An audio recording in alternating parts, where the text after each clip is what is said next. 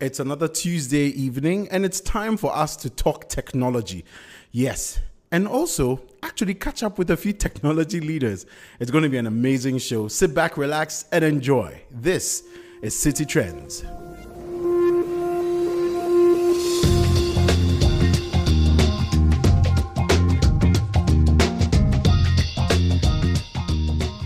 My name is Philip Ashon, and City Trends is sponsored by First National Bank. On the show today, so sometimes, some ideas may be a little bit before their time. And so you have to maybe put a little pin on that as you build around something else to get to that idea. So really understanding the market and understanding what works as we continue to profile some of Ghana's technology leaders on the show. So much insights coming up on the show. It will be a fantastic one, and you can be a part of it. And it's very simple. Share your thoughts and opinions on the show via the WhatsApp number 054 998 6996. Tweet at us using hashtag CityTrends. We are still tuned in to 97.3 City FM, and this is City Trends. We are having our conversations with our technology leaders, our top technology leaders in Ghana. And the very first female to join us for the session is a lady I totally admire for her work within the space and her commitment to training and development, and especially the fact that she'll be the one responsible for helping my daughter to code, which I'm pretty excited about. She is a Ghanaian social entrepreneur, which we'll be getting into a bit. She's a software developer, and she's the founder of Shinku Solutions. Regina, thank you so much for joining us on the show. Thank you so much, Philip, for having me. And I'm also equally excited to get your daughter into coding. So it's a good start. Well, I know she can't wait to dig her fingers deep into my laptop. But we'll save that one for later. Regina, tell us, where did all this excitement about tech and everything start from? Because clearly it's not something that fell out of the sky for you. There's been a lot of association with the space for a very long time, but it must have come from somewhere. Tell us about where it came from. Okay, so it started pretty early for me, and this was because I played a game called Pac-Man. I've said this story several times, but also my father brought home a computer, and I got the opportunity to sort of play around with it. Before then, back then, if you are good in math and science, you're supposed to be a doctor. So I had the doctor calling on my life. Everybody was like, I'm going to be a doctor, I'm going to be a doctor. But when I engaged with the computer, I found the experience so different. I really enjoyed playing the game. I wanted to be able to do more. And I was told that in order to do that, I had to learn how to code. What is interesting is from the time that I had the interest or desire to go into computers, I never did anything related to coding or anything related to creating technology till university. And I nurtured that passion or ambition from 12 years old all the way up to uni, because at the time, computers were not very commonplace. In secondary school, I actually lobbied and got a position as the computer lab assistant just to be close to computers. And I used to play with Microsoft Word and ClipArt and all of that stuff. But we really didn't get to do a lot. So it was only when I went to university that I really got my hands, into technology. And even at that point, my first programming language, I failed.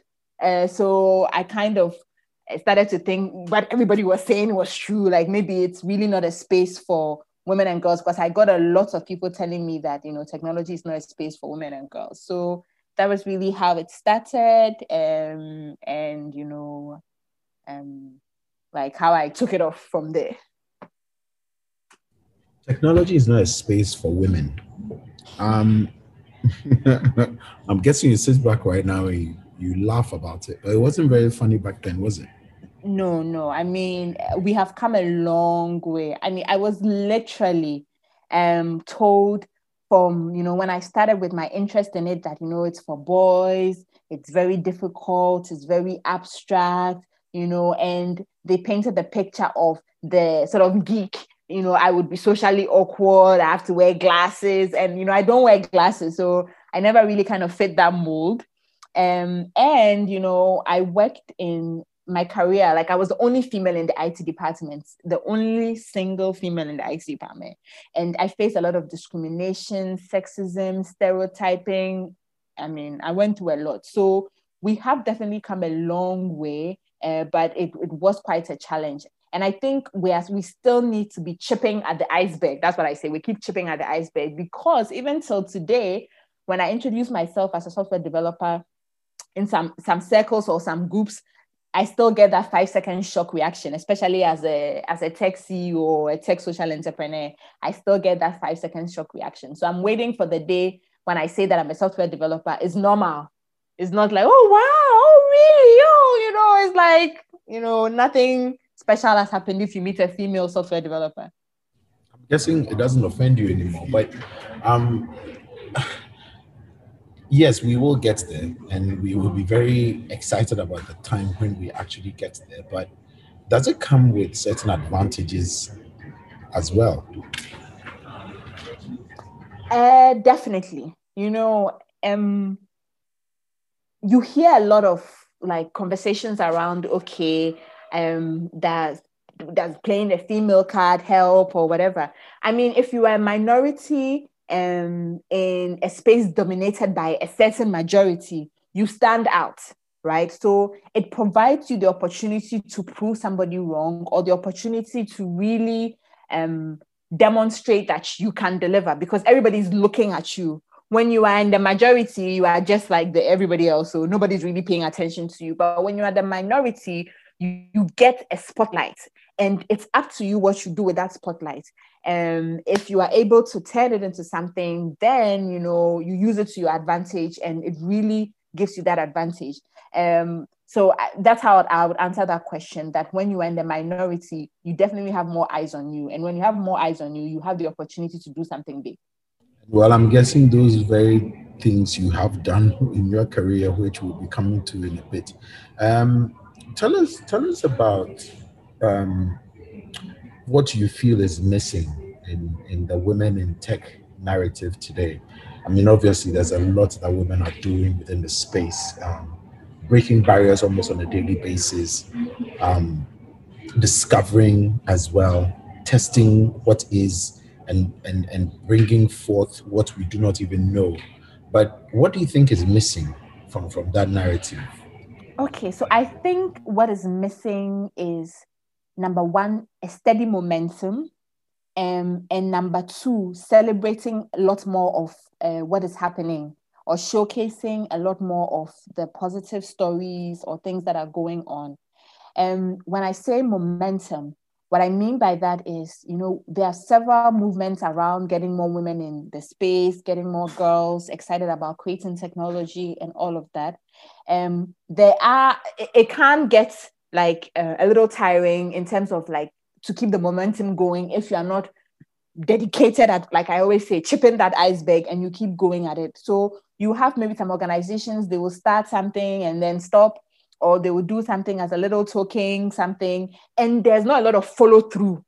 It's not enough to do a boot camp or to organize a coding session or an IT session a couple of times, and then that's it. It is a constant monitoring and evaluation, learning, re-evaluation. So we have gone through a process of learning, unlearning, relearning. What you think might work may not necessarily work, but keeping at it. You don't bring system change by just a couple of events. It is a continuous thing that keeps going, keep doing, keep learning, keep failing, keep going. So I think the missing piece is that follow through. Like, there are just a couple of things. Maybe after some period, some things happen, then there's a pause, then we move on to something else. So you have to keep going, and you have to keep supporting, because when you are supporting women and girls, you must understand that there's a whole ecosystem around their way of lives and different partners and players that come into play. So say like you have encouraged the girl, she went to learn about coding or networking or artificial intelligence or whatever, and she's excited. She took part in the boot camp. She wanted to really become a developer. And then she goes home and then she keeps hearing this, oh, this is a waste of time, focus on something else. But aren't you going to get married? Do this. And I mean, she reaches the point where even though she wants to be a developer, she can't because the people that are around her keep feeding her this negative energy and may not want to support that vision. So it also involves, keeping the momentum around that support structures around women and girls and making sure that they're able to reach where they need to go and they can't do it by themselves. Or sometimes it's even that mental block that she has to work by herself because she's kept hearing what she can and cannot do. So definitely momentum, is what's missing. It cannot be a few things here and there and then you're like, okay, we've done our part and then expect that the issue will just fix itself. Exactly, and I'm guessing that spirit is where Soronko Academy came from. Tell us about the beginnings of Soronko Academy. Tell us about what it has been like trying to break through and sustain what the vision was and what the vision continues to be. Now, one thing about me is, I like research, right? And even just before I came, I joined this call. I listened to the two other podcasts with the two amazing tech leaders, Kofi Dadzie and Atuel Zenapia. And you will hear, like, they will share similar things. Like, so even for me, when I started out, I was in this corporate bubble, right? Kofi shared about how when he's now transitioned into wanting to drive impact, he was so focused at developing Ranka that was what he was doing. So when I worked in the corporate bubble, I was so focused on corporate. When I came out, I wanted to work towards social good because, interestingly, I actually got the opportunity to interview at Microsoft. So I was flown to Seattle to take the Microsoft interview, which is like a whole day interview that tests your mental, emotional, physical, and maybe your metaphysical senses that you have with you. And from that experience, I remember there was a table at the waiting area which gave you a tactile experience. This was like so many years. I'd never seen that before. And I was just thinking, so when are Ghanaians going to be able to create something that the rest of the world uses? Look how far innovation is moving in the developed nations, such that you can even have an experience with your table. And so when I came back, I was even more determined, to work towards, social impact, because we were struggling to push a lot of digital innovation within the banking sector where I worked. It was met with a lot of, oh, will this work? And, we are afraid and blah, blah, blah. And also, I wanted to see more young people having the skills to solve their own problem. I thought, definitely, Africans, we can solve our own problems if we're giving the right skills and the right tools to do that, because we have the potential to be able to do that. So my first program, I started out with a program called Growing STEMs.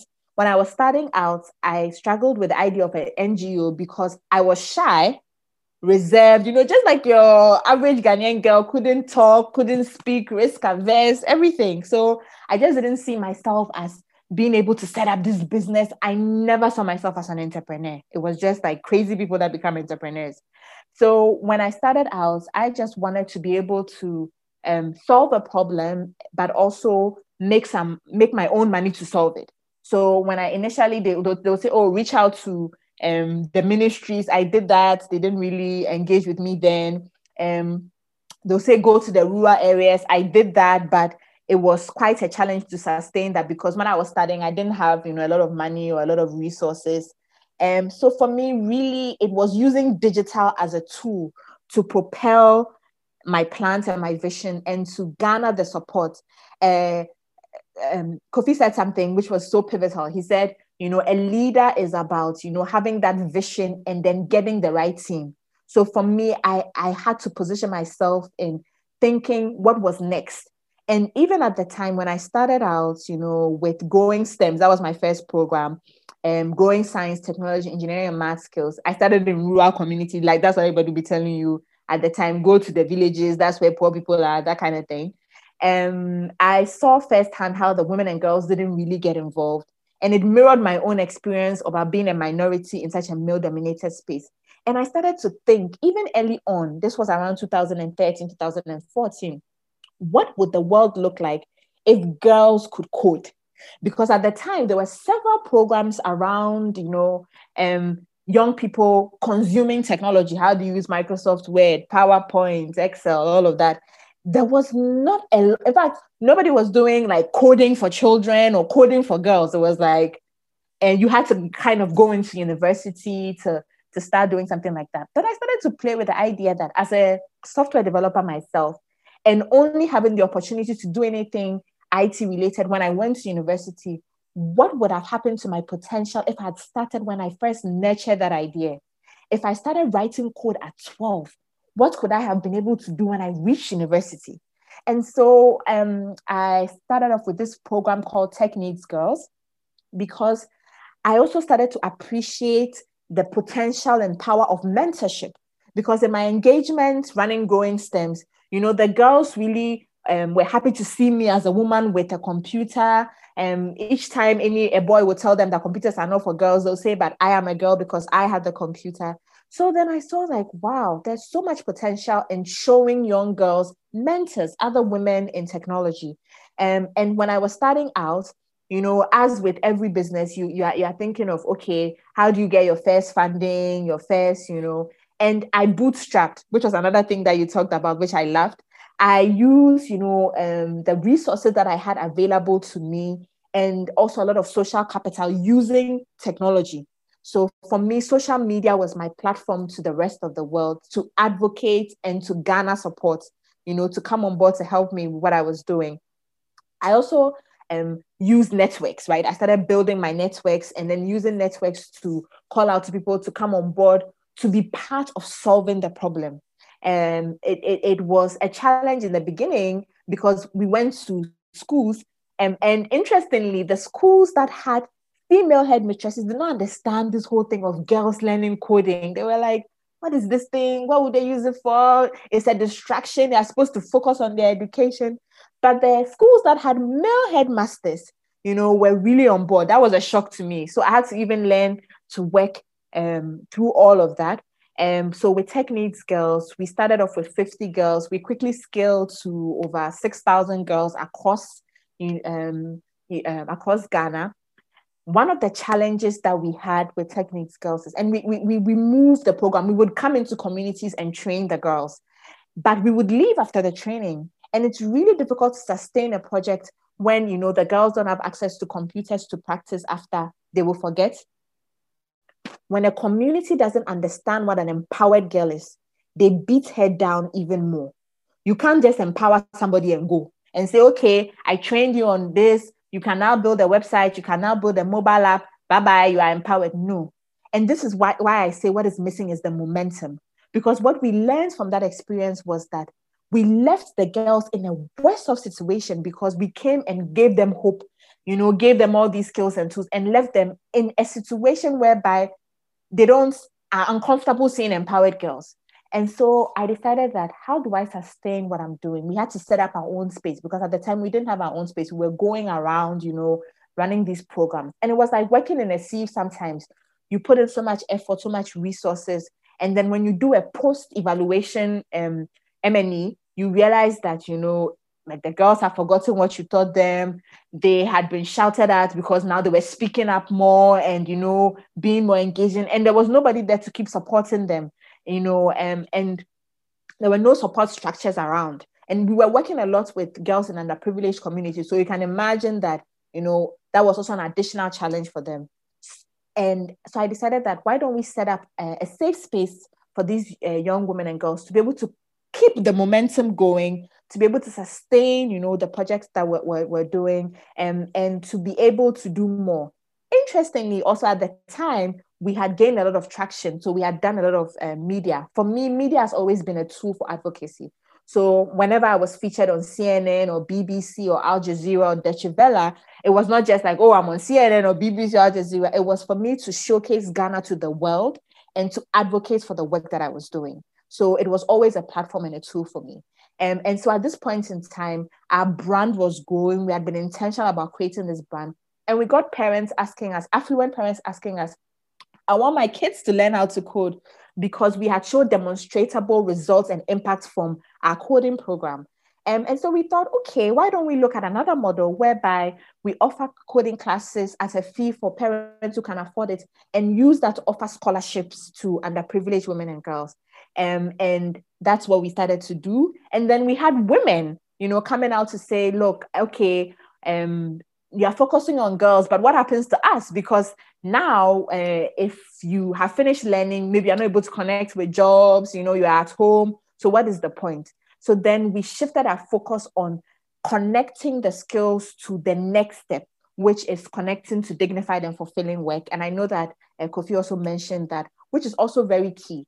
So we pivoted working with just girls to working with women and girls. And now we've expanded. We still focus on women and girls, but occasionally we work with men and boys, and also the disabled community.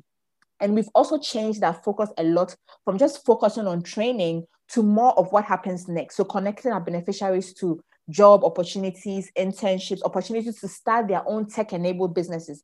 And we have a lot of different impact stories. We've seen that our model is working, and we are now continuing to grow and scale the model. So it has been quite an interesting journey. I think, like you said, for me, what has made us, be able to be successful in what we are doing is we keep going. Even when it gets tough, we keep going.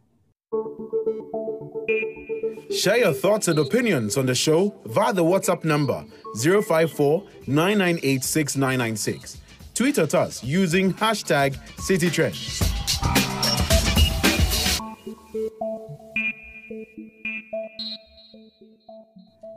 That's an incredible journey. And I'm just wondering if you could shed some light on the lessons you've picked up having to evolve from one sort of part of an idea, sticking with the idea to achieve the dream that you have right now. And I'm guessing this is not even the full length of the dream. This is like sort of part of the journey. But, that's tenacity to stick to the dream, as against balancing all these other, things that come along the way, availability of funding, convincing people, them not understanding, learnings that you pick up, tweaking that you need to do to the original idea, because quite a number of people get to that point where they do have the idea, they do have the dream, but it's very difficult for them to tweak it to sort of suit or fit the current challenges that they might be facing, and sometimes forces them to sort of let go of the dream. So I'm just wondering if you could shed some light on, the lessons you've picked up evolving an idea from one stage to another, sometimes chipping off what the original idea was in order to just make sure you stick with the dream. Okay.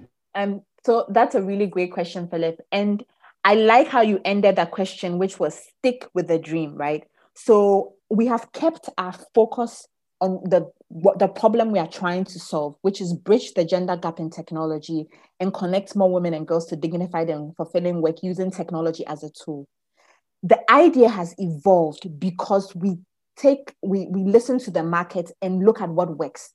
Once again, referencing and building upon what Axel says, it's not about building what is like sexy or, what everybody else is doing. It is about understanding your market and understanding what works, and also understanding when an idea's time is due. So like sometimes, some ideas may be a little bit before their time. And so you have to maybe put a little pin on that as you build around something else to get to that idea. So really understanding the market and understanding what works for the market. So we are in the position on the ground working.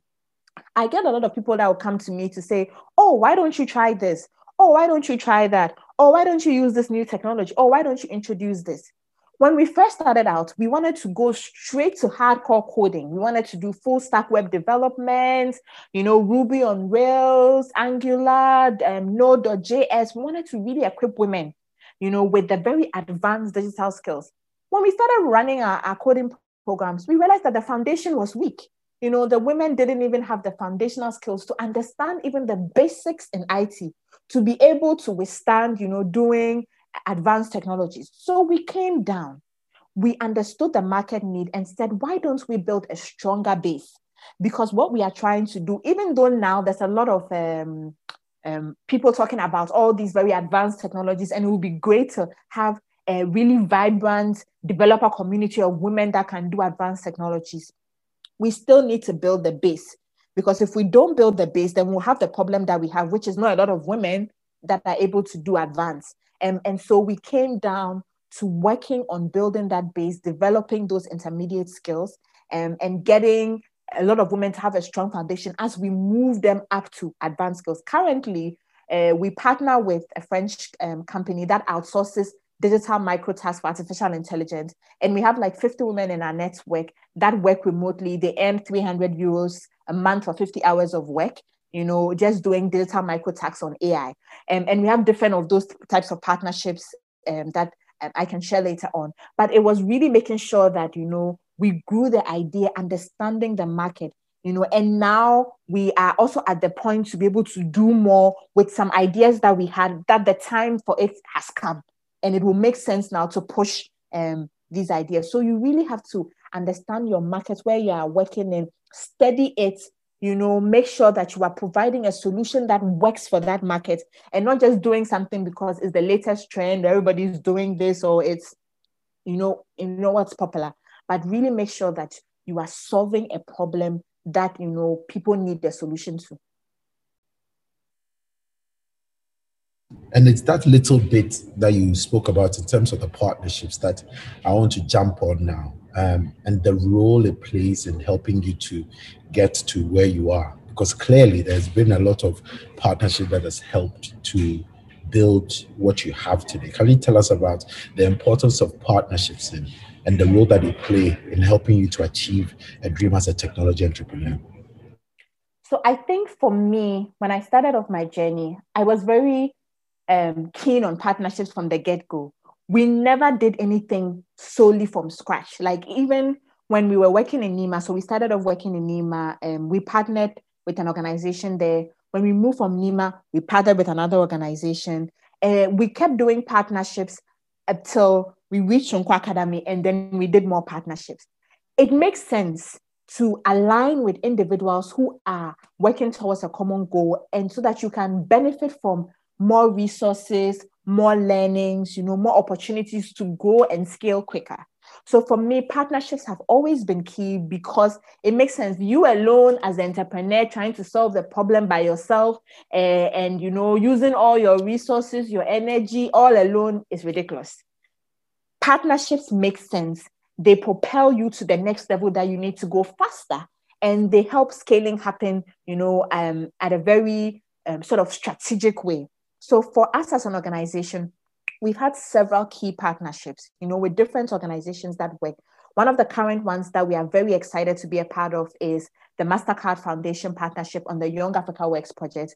We are working with a consortium of other partners to ensure that 2.1 million women and girls, the whole program is for 3 million, but 70% focus on women and girls, connect to dignified and fulfilling work, and we are part of the digital, ecosystem or digital tool section. Another great partnerships that are just coming up now is we are partnering with Agility. We're moving into Tema. So we always wanted to move to Tema, and we've partnered with Agility, which is a logistics company that has built a warehouse park in Tema. So now they have a space there where we can run the trainings and move to Tema without even having to go and set up and do all of that. So that's taken us longer to do all those setup things, but it's quickly happening.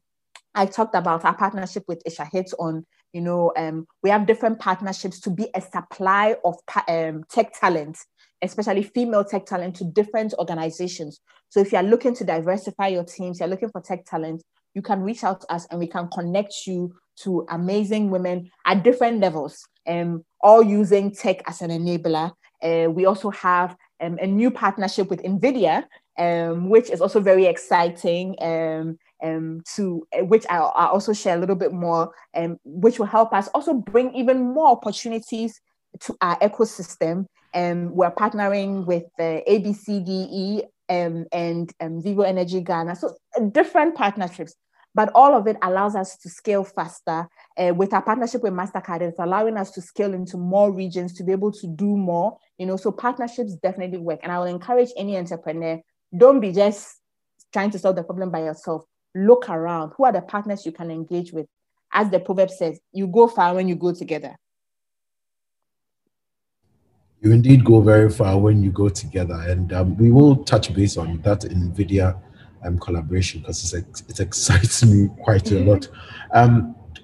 Technical ability as against communication of a solution. Where do you stand on that one? Because there's always been this debate about who exactly leads the team, the person with the technical ability or the person who is able to communicate the solution best. Where do you stand with that in that debate? I definitely stand with communication, and I'll give you a very practical example. So, I mean, it goes hand in hand. Obviously, once you've communicated the solution, you should have the technical ability to be able to deliver that solution. But the first thing is the communication. When my husband is from South Africa, he was born and raised there. And when he moved to Ghana, he was getting used to the Ghanaian system, the Ghanaian way of life. And he's also into media, communications, digital media. And he was doing some work for a client.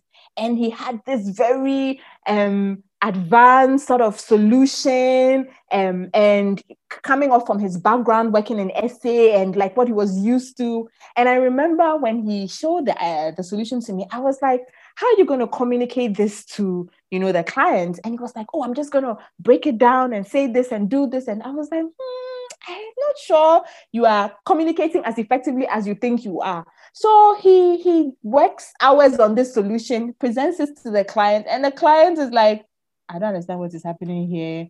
I don't think I want this. And my husband was so shocked because he was like, what?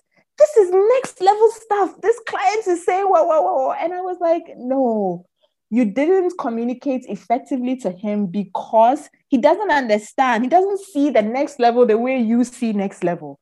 And what opportunity is defined by the person who is receiving that opportunity or receiving that solution. So you should be able to communicate a solution, because if you don't communicate it effectively, even when you build, the people may not use it, they will not get it, they will not use it as it's intended. So I think the first thing is being able to effectively communicate your solution, communicate what you want to do, and even connect the dots for the beneficiary to understand this is the big picture, this is the next level.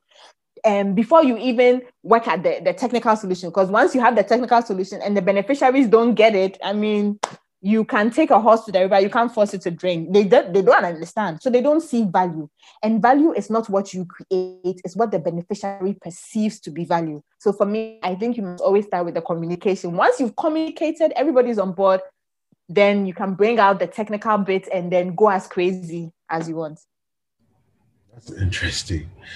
Human-centered design is one of the things that seems to be very. Whenever anybody Googles your name, that's one of the things that seems to pop up. What is that? Okay, so human-centered design, it's an approach or methodology where you are designing solutions with the human at the center, or designing solutions that solve a particular problem for the beneficiary. So you are really thinking about, bringing something that works from all the different human perspectives, but really solves the problem for the person. So when you are using the human-centered design approach, you are looking at problem solving from the 5 whys. So that's part of the methodology, like breaking it down. You are looking at prototyping, your solution, what works, what doesn't work. You are really looking at making sure that you are addressing the key, cause of the problem and the key solution. So the root cause of the problem and the key solution, making sure that the human being or the person that you are designing that solution for, you take into account everything about that person or about that demographic or that group of people. So really, human-centered design is making sure that you're solving the core of the problem using, innovative ways to ensure that you really address, solving the problem for different groups or individuals. See, I see. Wow. That's really interesting. What so far is, would you say, would be your proudest tech product that you've either created or been a part of? Okay. So, this question, so I have been a part of different tech products, some that my students have created. So, one of our students built an online advertising platform, and she was just out of SHS. She had never done anything coding and went on to build this platform. I was really proud of that. We've had some of our students do different programs and projects. I have also been exposed to different programs during my time working in corporate. But I think one of the things I'm most proud of is our skills assessment tool that we built during the pandemic, because it demonstrated our ability to quickly pivot as an organization, and it demonstrated our ability to reach out to our beneficiaries in a difficult time. So during the pandemic, we were thinking, how can we engage with our community? How can we continue to support the women and girls? How can we make sure that we keep the momentum going? And so what we did is we built this skills assessment tool that allowed, you to go online and assess your skills by taking a series of tests. And then we also had an online learning platform. We also used that platform to educate around COVID and to fight the virus of misinformation. And so you could go also on there and take the COVID test, or even watch some animated videos, on COVID-19, and get informed on what was factual and what was mothers on WhatsApp just spreading false information. So I think for me, I was really proud of the skills assessment tool that we built in partnership with Mastercard Foundation also, because it really helped us, demonstrate that we can quickly pivot, and we were still able to keep doing what we are doing, which is, using digital to impact lives. Brilliant. Just like I asked Atu the last time as well, is there any product that you wish had worked out that didn't? Either you were directly involved with it, or you saw from a distance. So there was one app. It was actually, and it's so funny. My answer is so similar to Atu's. It was before its time. It was a ride sharing app for taxis. I've forgotten what it was called, but it was being built by a female developer. It had this name which I've even forgotten. She was building this app that allowed you to, be able to quickly get a taxi or a trotro, using digits. It was way before any of this ride sharing, Ubers, and she really struggled because, once again, it was way, way, way, way before its time. That I think was called eTrotro, eTaxi. I've forgotten the name. I really wanted that app to take off because I think she was just an amazing, brilliant developer. And I knew that she was going to also be cognizant about female drivers or riders, and how to make sure that, the app, took into consideration women using it and women being safe on all the different platforms. Is there any other app? I think that is the main one that comes into my mind. Is there any other one that, there was another one, but I think they pivoted into something else. So it was an accounting tool that helps small businesses. I've forgotten the name once again. And I think they pivoted into something else. So most of the apps, either they are before their time, just like Atu said, or they were not able to communicate effectively the solution to the larger demographic of Ghanaians, because you really need to get some sort of mass market appeal for you to scale your product.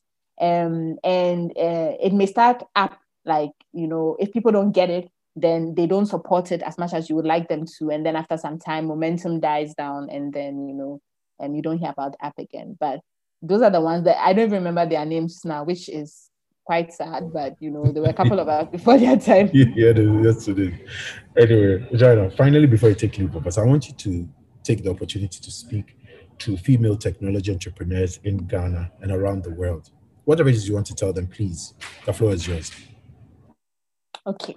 So thank you so much, Philip, for this platform. Like I said, I use media as a tool for advocacy. So I'm glad that you have gracefully giving me this platform to do that.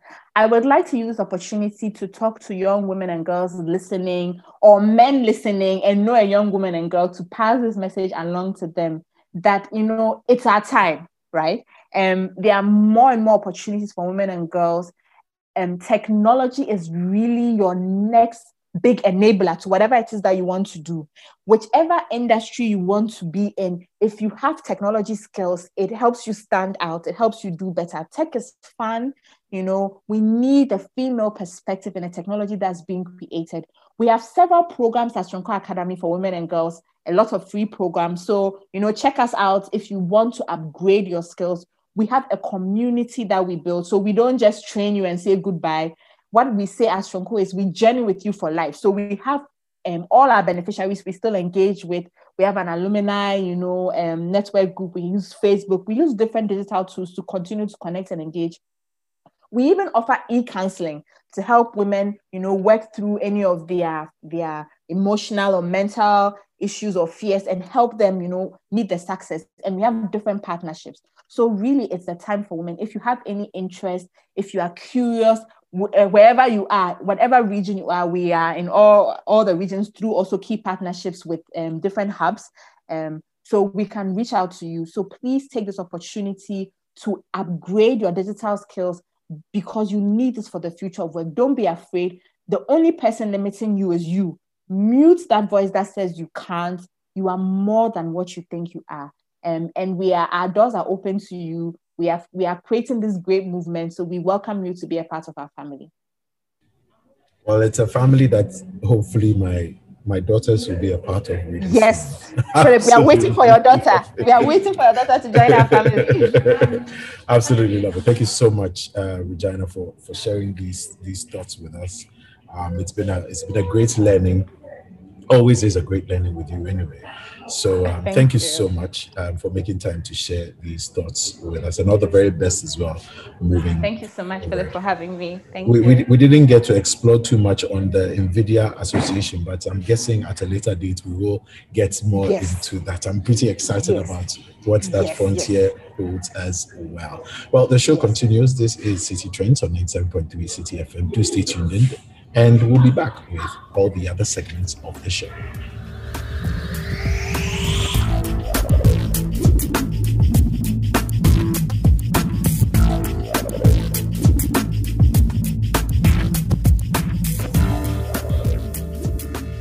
Let's continue now to the trending segment of the show, where Mr. Entry brings us up to date with all the latest news in the world of tech. Hi everyone, welcome to the week's biggest stories in the technology ecosystem here in Ghana and other parts of the world. Today, I bring you stories from the consumer tech space, video on demand industry, and telecommunications. To our first story of the week, Vice President Mohamed Bawumia announced last week that every Ghanaian will be required to re-register their SIMs with a Ghana card between 1st June to the end of the year in December. According to the Vice President, the move is part of plans to strengthen Ghana's digital economy by creating unique IDs, adding them to the country's database, and in the process, reducing incidents of fraudulent digital activities, which has become a commonplace. Also, the re-registration processes wouldn't require one to visit any telco office, but can be done at your own convenience with the USSD code and the Ghana card. To our next story of the week, there are hints that video on demand service Netflix is considering expanding fully into the gaming industry very soon. Our sources state that Netflix is hiring executives to oversee its new gaming efforts, and that the company is considering a bundle of games similar to Apple Arcade. The company hasn't publicly confirmed or denied the news, but in a recent publication, the company said, and I quote, "Our members value variety and quality of our content. That is why we continually expand our offerings. That is from series to documentaries, films, local language originals, and TV realities.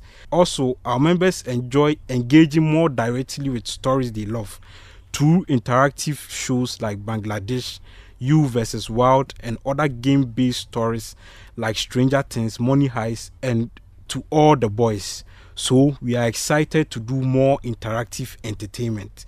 This clearly states the possibility of Netflix games, and we can only wait." To our third story of the week, YouTube has updated its terms of services again. In addition to the new US tax withholding that requires the payment of 24% of every channel outside of the US earnings to YouTube, there is a new update that states the right of YouTube to monetize every video on its platform, which includes videos from channels which aren't in the YouTube partnership program. Meaning, going forward, YouTube could run ads on videos even though they aren't part of the partnership program, and you wouldn't earn anything from those ads. These directives are going to take off from the 1st of June. To our last story of the week, it's time to bid farewell to Microsoft's veteran web browser, Internet Explorer. Microsoft is finally retiring Internet Explorer after 26 years of service. The browser, which controlled up to 90% of the market share between 2000 and 2005, will no longer appear on consumer versions of Windows 10 after 2022. The replacement of Internet Explorer Edge is currently doing pretty well on the market, with faster and more secure and more modern browsing experience. Some of the reasons stated as to why Internet Explorer is going home were capability issues, its ability to streamline productivity, and other security issues. We can only say goodbye to the only browser we used to download other browsers. That's all for today. You can follow me on Twitter at YaoNQOsu. Over to you, Philip.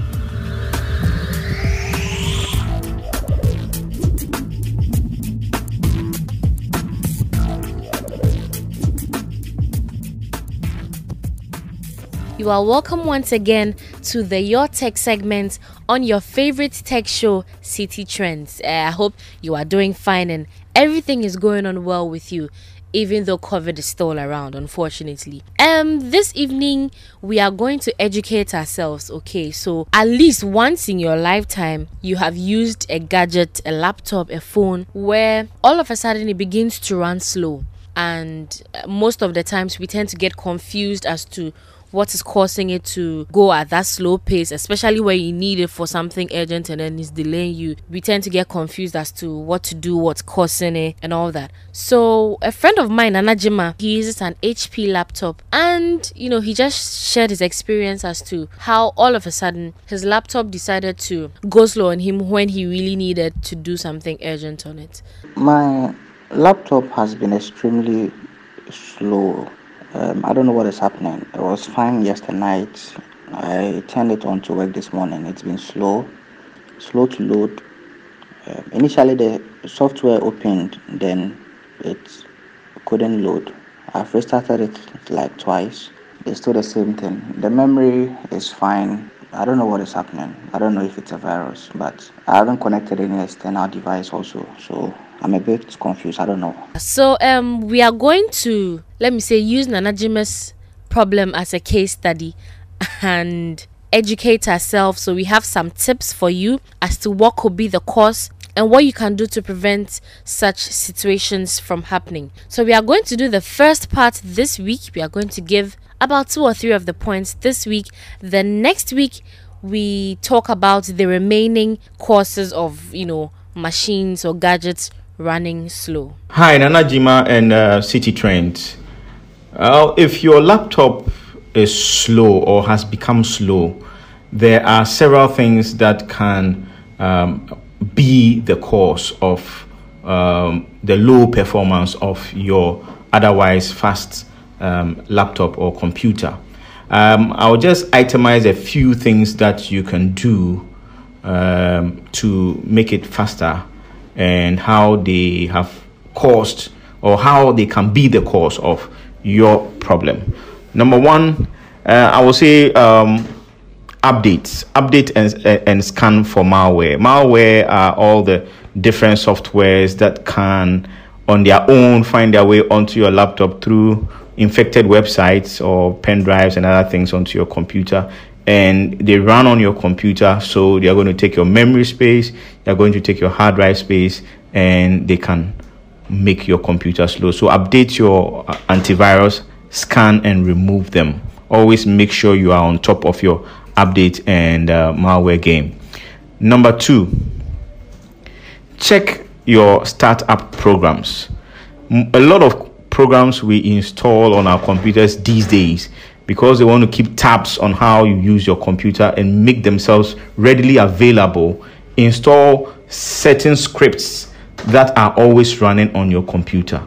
And as you install more software, they become a lot and they get entangled in the hair of your computer, and as it were, make them a bit slow. So you may want to run a check and remove or deactivate some of these startup programs. Not all of them need their startup bit running, so you can just deactivate them. Number 3, extensions. Some applications allow you to install extensions that give additional functionality, and these also a lot of the times are always running when those softwares are also running, and puts a lot of load on the resources of your computer, i.e. the CPU and the random access memory. Okay, so if you are someone who likes downloading and installing extensions, especially in an app such as Chrome browser, that is Google Chrome browser, okay, go through all the extensions and remove the ones you don't need, you don't really need. Okay, number 4, remove all files and applications that are not needed. If you don't need a file, just back them up and keep them somewhere safe. Programs that you don't use often, uninstall them so that you can have a lot of space. You know what happens is that the computer uses portions of your hard drive as its memory. It's called virtual memory or swap file, to create a swap file. Okay, so always it needs at least at least 30% of your hard drive space free, so that it can, as it needs it, it can use it. Okay, so you don't want to be filling up your hard drive. It will slow your computer down. I hope we all learned something new. At least this is going to go a long way into giving us a fair idea of what is wrong with our machines and what we can do to check this problem from happening. Please do keep in touch with me. Send me a DM on Twitter. The handle is at EADAPA. The DAPA is DAPAAH. Please disturb me with your problems and let's help each other out. Have a good evening. Bye bye.